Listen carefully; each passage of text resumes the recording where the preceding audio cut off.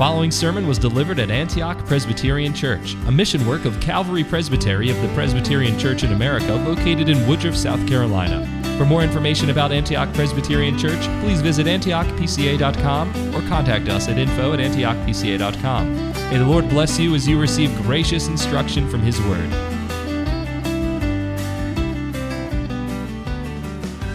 Sometimes, boys and girls, life can really be a mess. You mess up. You are embarrassed.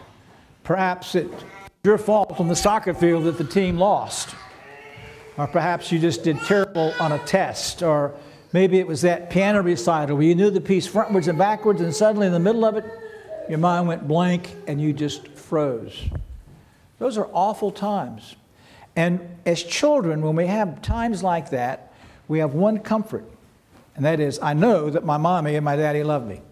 And we can rest in that reality, regardless of our failures, that we know that we're loved by our parents. Now, we as adults can experience something of the same thing in our own relationships. You've had a really bad day at work, you're beaten up, and you come home, and you're just looking forward to coming home, being with your wife, knowing that there, in that context, all's going to be well. Or you ladies have had a bad day with the children. You can't wait for your husband to get home. All you want to do is sit with him. You don't have to talk. You're just going to find comfort in his presence. You see, we find comfort in family. We find comfort in loved ones. We can find comfort in friends. But there's some things that family and friends cannot do for us. In Job's case, as we started reading here, he'd been deserted by family and friends. Where then do you turn? That's the answer. Where do you turn? That's the answer of this text before us this morning. In life's greatest problems, with that premature baby, with the serious medical condition, with the loss of a loved one, the loss of a job, or just the sense of failure and depression, where do you turn? That's the question by the Holy Spirit that Job answers for us in this last glorious paragraph of Job chapter 19, verses 23 to 29. In this chapter, Job is answering the accusation of Bildad and the friends as he's been doing. And perhaps you remember in chapter 18 that Bildad jumped on him with both feet and accused him indirectly of every imaginable sin being under the awful judgment of God.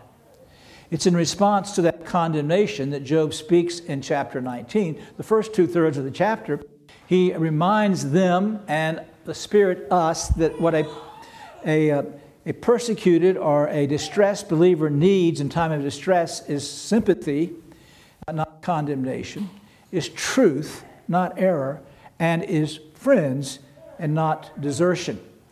Now, it's out of this pit, so to speak, of desertion.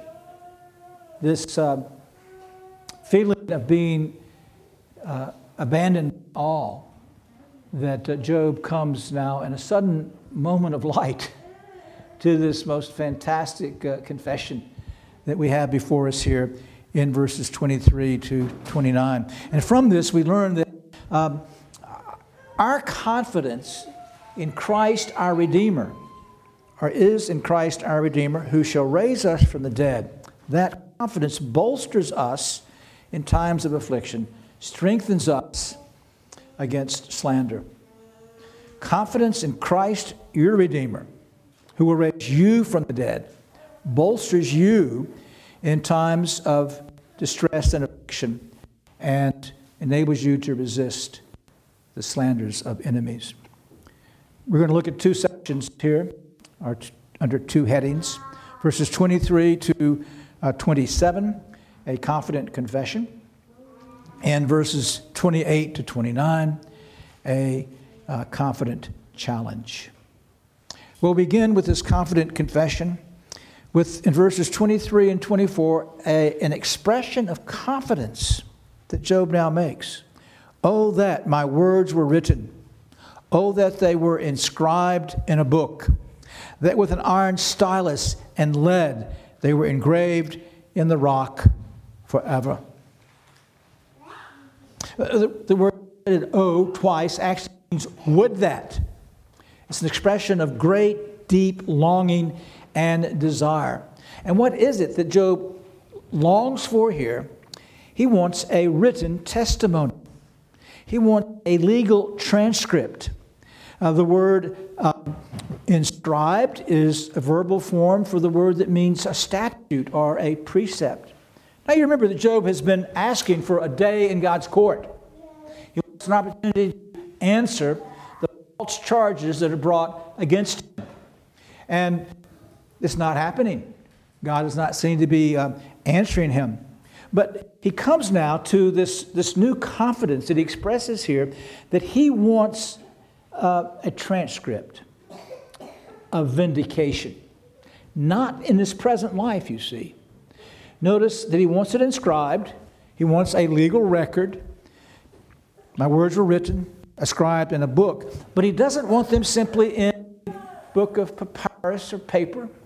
Not even on a clay tablet. No, Job says, I want these words of my vindication, this confession that I'm about to make, I want these words inscribed, engraven on a stone. And then I want the letters filled in with lead so that they stand out. It won't last just for a couple of 100 years. We can go to our cemetery and we can find some tombstones with engraven on a stone people's names and dates. And some of those last a couple 100 years, but they begin to fade. But Job says, no, I want this in a rock. I want them engraved in a rock, and I want it filled in with lead. Now, this is the confidence that he's expressing that God is going to vindicate him. And God answers this prayer, doesn't he? We don't have to go to the Middle East and look for a rock. God inscribed this very testimony in his holy word. A word that David reminds us in Psalm 119 is an eternal word. Forever, O Lord, thy word is settled in heaven. A word that does not fade. A word that will never go away. It's God's word. It is eternal as God is eternal. And God has inscribed this confident expression right here in Scripture. But he's done something else as well. Because he tells us in Jeremiah chapter 31 that his words, his law that was engraven on a stone, which was a great blessing, are now written on our hearts. Same word that Job uses here. Written in a book, no. Now God's words are written on our hearts. It means our consciences are being taught. We better understand the mind of God. And we also now have the desire and the ability in the Holy Spirit to begin to walk by the light of God's Word. So we have something even greater, don't we? Is we have God's Word written, God's Word then engraven in our own hearts. And what is to be your response to that? The Word of God on your heart. Well, Solomon says in Proverbs 3, there should be our desire to write God's Word on our hearts. It's the same word, right. That as God has given us His Word, as He has inscribed it in our hearts, then we make use of that inscription in our hearts. How? How can you write God's Word on your heart? By meditation. As you read Scripture, prayerfully meditating, studying, applying it to yourself, seeking then grace from the Holy Spirit to be able to walk by the light of the Word. And we then have this great testimony of God inscribed on our hearts. So Job is expressing confidence here, isn't he? He's about to say something, and he wants the record of what he says to be made permanent as long as this age. Which brings us then to his confession. The confession in verses 28 to 27 is a threefold confession. It's one of the most amazing statements in the Old Testament.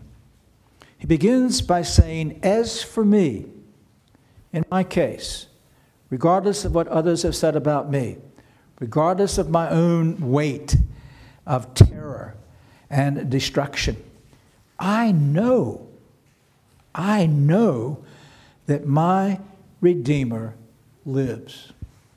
We've lived with these words for so long, I think that we might not even begin to penetrate the profundity of them.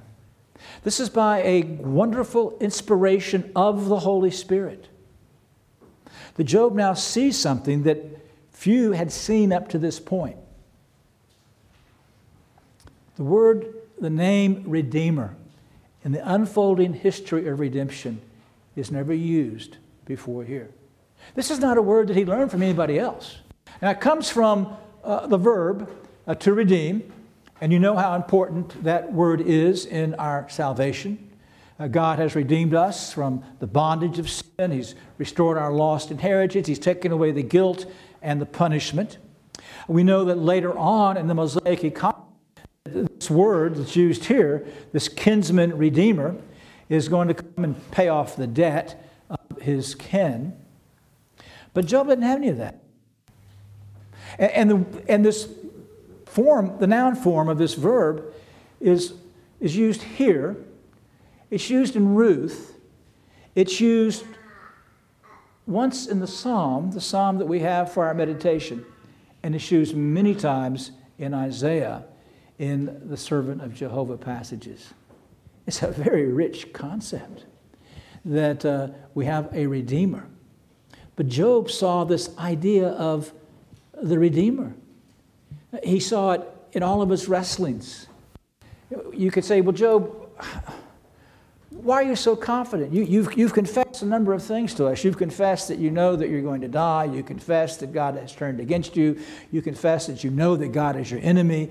You know that you'll have no vindication in this life. You know that you're not going to be restored to your state. Job, what in the world is going on? How do you say this? Well, Job has been growing in faith. And Job, if you boys and girls have seen a butterfly trying to come out of the cocoon and how it has to wrestle to come out of that cocoon, that's what Job is happening. What's happening here is wrestling. Think of some of the things. Chapter 13. Though he slay me, I will hope in him.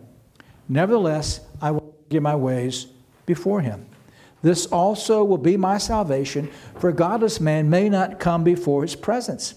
So he says, I'm a godly man. In some way, I'm going to come into God's presence. He's wrestling with this absence of God. But then his faith grows. Chapter 14. Oh, that thou wouldst hide me in Sheol, in the grave, that thou wouldst conceal me until thy wrath returns to thee. Thou wouldst set a limit for me and remember me. If a man dies, will he live again? All the days of my struggle I will wait until my change comes. Thou wilt call, and I will answer thee. Thou wilt long for the work of thy hands. He's seeing more, isn't he? God's calling. God's going to bring him. And then in chapter 16, O earth, do not cover my blood, and let there be no rest. Even now, behold, my witness is in heaven, and my advocate is on high. Even before all of this, he'd longed for a mediator. But he's searching, he's pleading, and his faith is struggling in the midst of the oppression and all of the accusations, until suddenly, it's like the clouds are gone and there's the moon. Or it's like seeing Mount McKinley in August. Mount McKinley, Mount Denali, highest mountain in North America. We were there a few years ago in August, and we were going up there to see it. And we turn a curve in the road, and there it is. So I stop the car, back up. My son and I get out, and we're going to go look at it. But my wife says, well, I'll see it later. She didn't see it later. You don't see it in August. It's always covered in clouds. Except right there, the clouds lifted. We were back a few years later, the same thing. It was covered in clouds. Suddenly, for Job, the cloud over his Mount McKinley was gone. The cloud before the moon was gone. And he says, I know this one for whom I've been longing, for whom I've been seeking, for whom I've been appealing. I know that he is my Redeemer, and he lives. He's going to redeem Job. He's going to remove the bondage and the guilt and all of the struggles of Job's life. And notice the personal, my Redeemer. He doesn't say, I know there is a Redeemer. I know that there's a Redeemer who lives. No, he says, I know my Redeemer lives. He had embraced him by faith. He had embraced this one who was going to stand between him and the justice of God, who would redeem him, who would vindicate him. But now, when is that vindication going to take place? That's the second part of his confession as he continues. Second half of verse 25. And at the last, he will take his stand on the earth. Now Job has this sense that the Redeemer, who is God, is going to take his stand in a form of man on the earth. I'm not saying he understood all of this clearly, but he now confesses that the living Redeemer is going to descend and take a stand on the earth. Interesting, the word for earth is actually dry dust. Perhaps there's even an allusion here to the fact that Job knows he's dust, he's returning to dust, but the conqueror of death is coming. And he's going to take his stand. And so now he is anticipating this remarkable reality that the living God who is the Redeemer is going to come to earth and take a stand. In other words, he's going to be a man standing on the earth.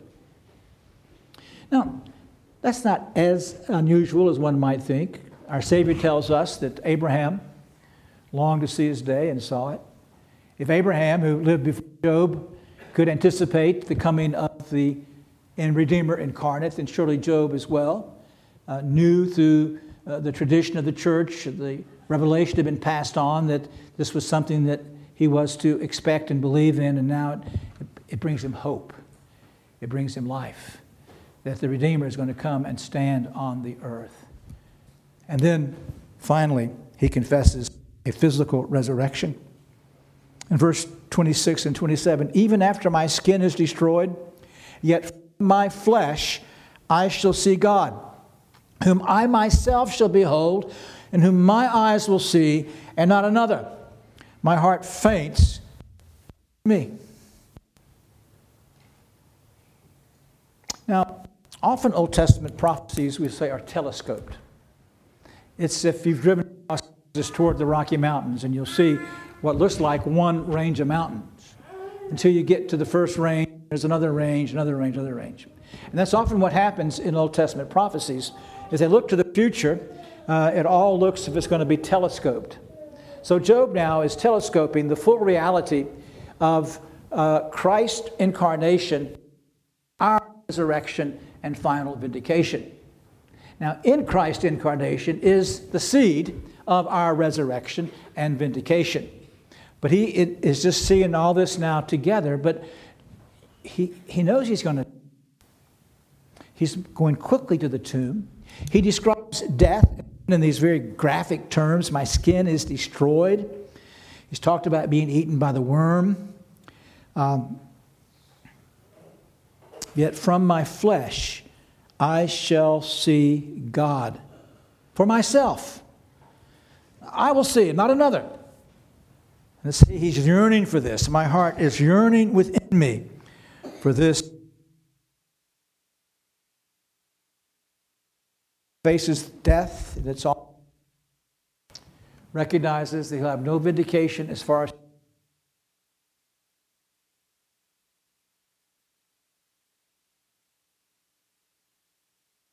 in the very flesh that was then being eaten away. That same body, he was going to be raised from the dead, just as we read in 1 Corinthians chapter 15. This body, sown immortality, raised in immortality. Not another body, but your body, the body you're in right now, preserved by the Almighty God in death, will be brought back to life in the resurrection. And that's what the Spirit enables Job to confess here, that he is going to be raised from the dead. He's going to behold Christ at the last day, and he's going to be vindicated. Now that's the glory of all this, you see. Because you're in Christ, because he's been raised from the dead, then you know he's coming again. And when he comes again, whether you've died and have been living with him in your soul, or whether you're alive when he comes and you're changed, every one of you then will see him with your very eyes and will be vindicated of all the accusations of Satan against you. That's what our confession means when it talks about this acquittal on the day of judgment. It's not some kind of new justification. It's just the public declaration. Even as we read in John, the world does not know us. It does not recognize who we are, what we have in Christ. But there'll come a day when he comes that it'll all be acknowledged and we will be vindicated that he was vindicated. What a glorious, confident confession. I hope this morning that you can make this confession. I hope you boys and girls can make this confession even now in your life, that Jesus Christ is your Redeemer. You know that he's living. You know that you're alive in him. You know he's going to come again for you and bring you safely unto himself forevermore. I know that my Redeemer lives. It's wonderfully summarized for us in the Heidelberg Catechism, the very first question and answer. What is your own comfort in life and death?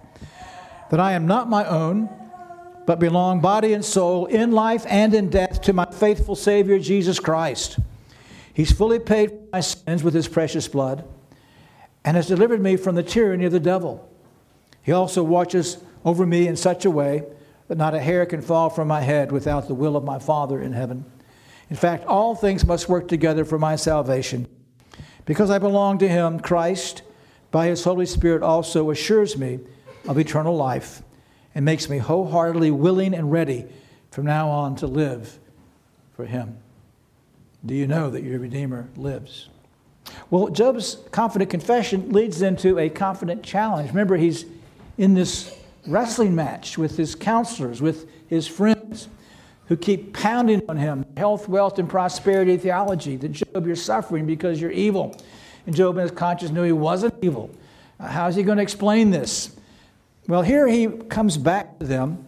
He's already asked them for compassion, but now he brings a challenge to them in verses 28 and 29, a very confident challenge. If you say, how shall we persecute him? And what pretext for a case against him can we find? And I think that's better translated that he says the matter or the root of the matter is found in me. So really, he says to them, how shall we persecute him? He responds, for the root of the matter is in me. Then be afraid of the sword for yourselves, for wrath brings the punishment of the sword, so that you may know there is judgment. He turns back to them, and once again he says, why are you persecuting me? That's really what they're doing, you see. They have no grounds. They've done no investigation. They have no evidence. But they keep pounding on Job. You're wicked. God is punishing you because you're wicked. If you'll just turn from wickedness, own it, all will be well. And of course, he can't turn from wickedness. And he's not really concerned about a physical restitution because his big problem is the absence of God.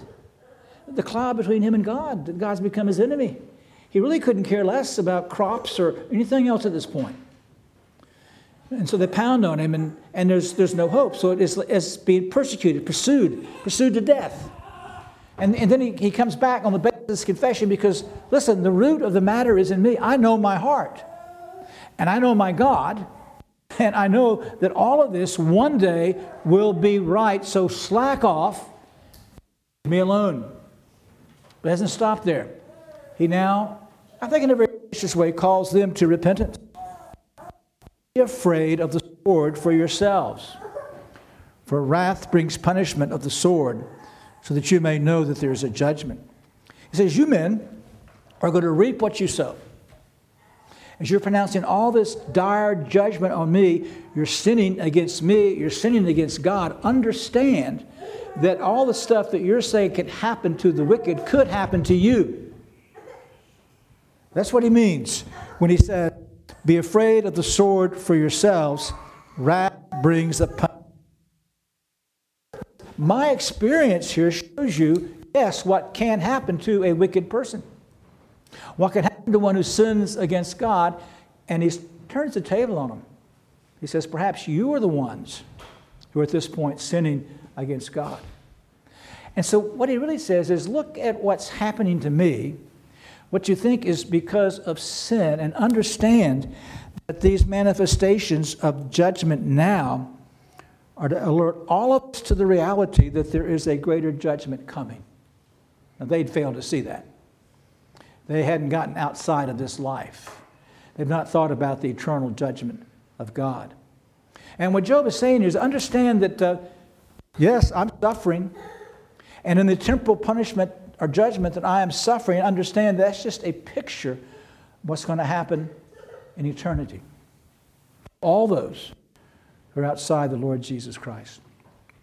It's a very important reminder to us of how to use temporal sufferings. As the Savior says in Luke chapter 13, about the people that Pilate slayed. He said, don't think that they were the only Galilean sinners. No. Let what happened to them be to you a call to repentance. We look around us in the world. We see the terrible things that have happened in Turkey and Syria and other places of the world. And one of the things that God does with those things, yes, He's judging sin temporally, although not all who suffer in that judgment are being punished by God. No, some are being chastened, some for God's glory. But in that temporal judgment, there is a call to all, be sure that you're right with the Lord Jesus Christ, that you're resting in Him, because all temporal judgments, all judgments that take place now in this life are but slight pictures of what's going to happen in the world to come. And so Job, bolstered by the Holy Spirit here, makes this confident confession and issues a confident challenge to his friends. He kind of here gets his feet on the ground, you see. He's never going to be quite the same after this. Yes, he's going to sin with his tongue. There's a new subtleness that seems to come over him, a greater calm that comes to him now as he realizes that he has a living Redeemer in the Lord God who's going to be incarnate. And you do too. And I want you to know that confidence in Christ, your Redeemer, shall indeed, that He'll raise you from the dead, shall indeed bolster you in times of affliction and strengthen you against slander. He is your Savior. This is your confession. And this is your challenge then to Satan, who would come as the accuser, that no, I am in Christ. So do you know this morning that Christ is your Redeemer? And thus, in the midst of your trials, as grievous as they might be, that you have a perfect hope in Him, and that He will deliver you, and if not now, on the last day. Well, if you know that Christ is your Redeemer, there's two responses to which I would direct your attention. A heavenly mindedness and heavenly preparation. If you confess that Christ is your Redeemer, then where should your thoughts be? Yes, in the midst of trials and difficulties, but in daily living and walking. Should you not be meditating on Christ above? Seated with Him in the heavenly places, there let your mind be. Should you not be reveling in Christ in you, the hope of glory? Should you not be thinking on eternal verities and truths and the reality and the glory of heaven itself, when everything will be made right? This is how you're to prepare. This is how you're to conduct yourself in the midst of all your various trials and difficulties. Some of you have been through very serious trials in the last few weeks. There's no better place to look than heaven. Your Savior is enthroned in heaven. He's there for you as your kinsman redeemer in heaven. For no one else but His people. He's there. He's in heaven. He's there for you, the kinsman redeemer. Not for angels. None but those for whom He obeyed and suffered and died. Set your mind on Christ in the midst of all these trials and difficulties. Even if you seek comfort and help and friends, and we should do that, understand that beyond and underlying all of that, but our true help and comfort is that God is our rock and our Redeemer. And then, if you're going to be heavenly minded, then you prepare for that. And we do what John tells us in 1 John chapter 3, that since you have this hope, that you're going to see Christ and be like him. Everyone who has this hope fixed on him purifies himself just as he is pure. So heavenly mindedness leads to heavenly preparation. If this is your hope, then you should be preparing for it. In the way a bride prepares for a wedding, we shall spend hours and days picking out a wedding dress, going through all of the plans for the wedding, all that grand day, all for that groom. And when God brings them together. And see, our groom is coming for us. And he says, prepare. So how do we prepare? We prepare by the pursuit of holiness, by the pursuit of being conformed to the image of the Lord Jesus Christ. If he is your hope, then he is your delight. If he is your delight, then you want to be like him. You don't want to walk in lawlessness. You want to walk in righteousness as the child of God. So, my dear friends, if you confess today that Christ is your Redeemer, how I urge you to pursue that righteousness without which one shall see the Lord. May it be your passion in this life to live for God's glory, your passion to die to sin every day, to put it off, to put on Christ, to walk in him as you seek to be like him. Now, as we come to the Lord's table this morning, it's very interesting. The very three things that Job confesses are three things that God now is going to demonstrate to us. And undergirding all that is a confidence, because this is for your confidence. As Job had confidence from the future, you now have confidence that your Redeemer lives, and he comes to you in the table, and he speaks to you by a Spirit through the taking of these elements by faith that he is your Redeemer. He tells you he is a living Redeemer. He tells you he is an incarnate Redeemer. And he promises you that you're going to see him with the eyes of flesh at the end of the age. Let us pray. Oh, perfect and holy God, we thank you for this remarkable confession of faith that your Spirit gives to us here, that we have a Redeemer who lives, who shall indeed live forever as the God-man, and whom we shall see at the resurrection. We thank you for the hope that belongs to us in him in the midst of all of our trials, Lord, and our difficulties, that we have a Redeemer who loves us. We pray, Lord, as we make this transition now to your table, that you'll further confirm these truths to us. And we ask this in Christ's name. Amen. Thank you for listening to this sermon from Antioch Presbyterian Church. We are located in the historic Cashville community of Woodruff, South Carolina, near the intersection of South Carolina Highways 101 and 417. For more information about Antioch Presbyterian Church, please visit antiochpca.com.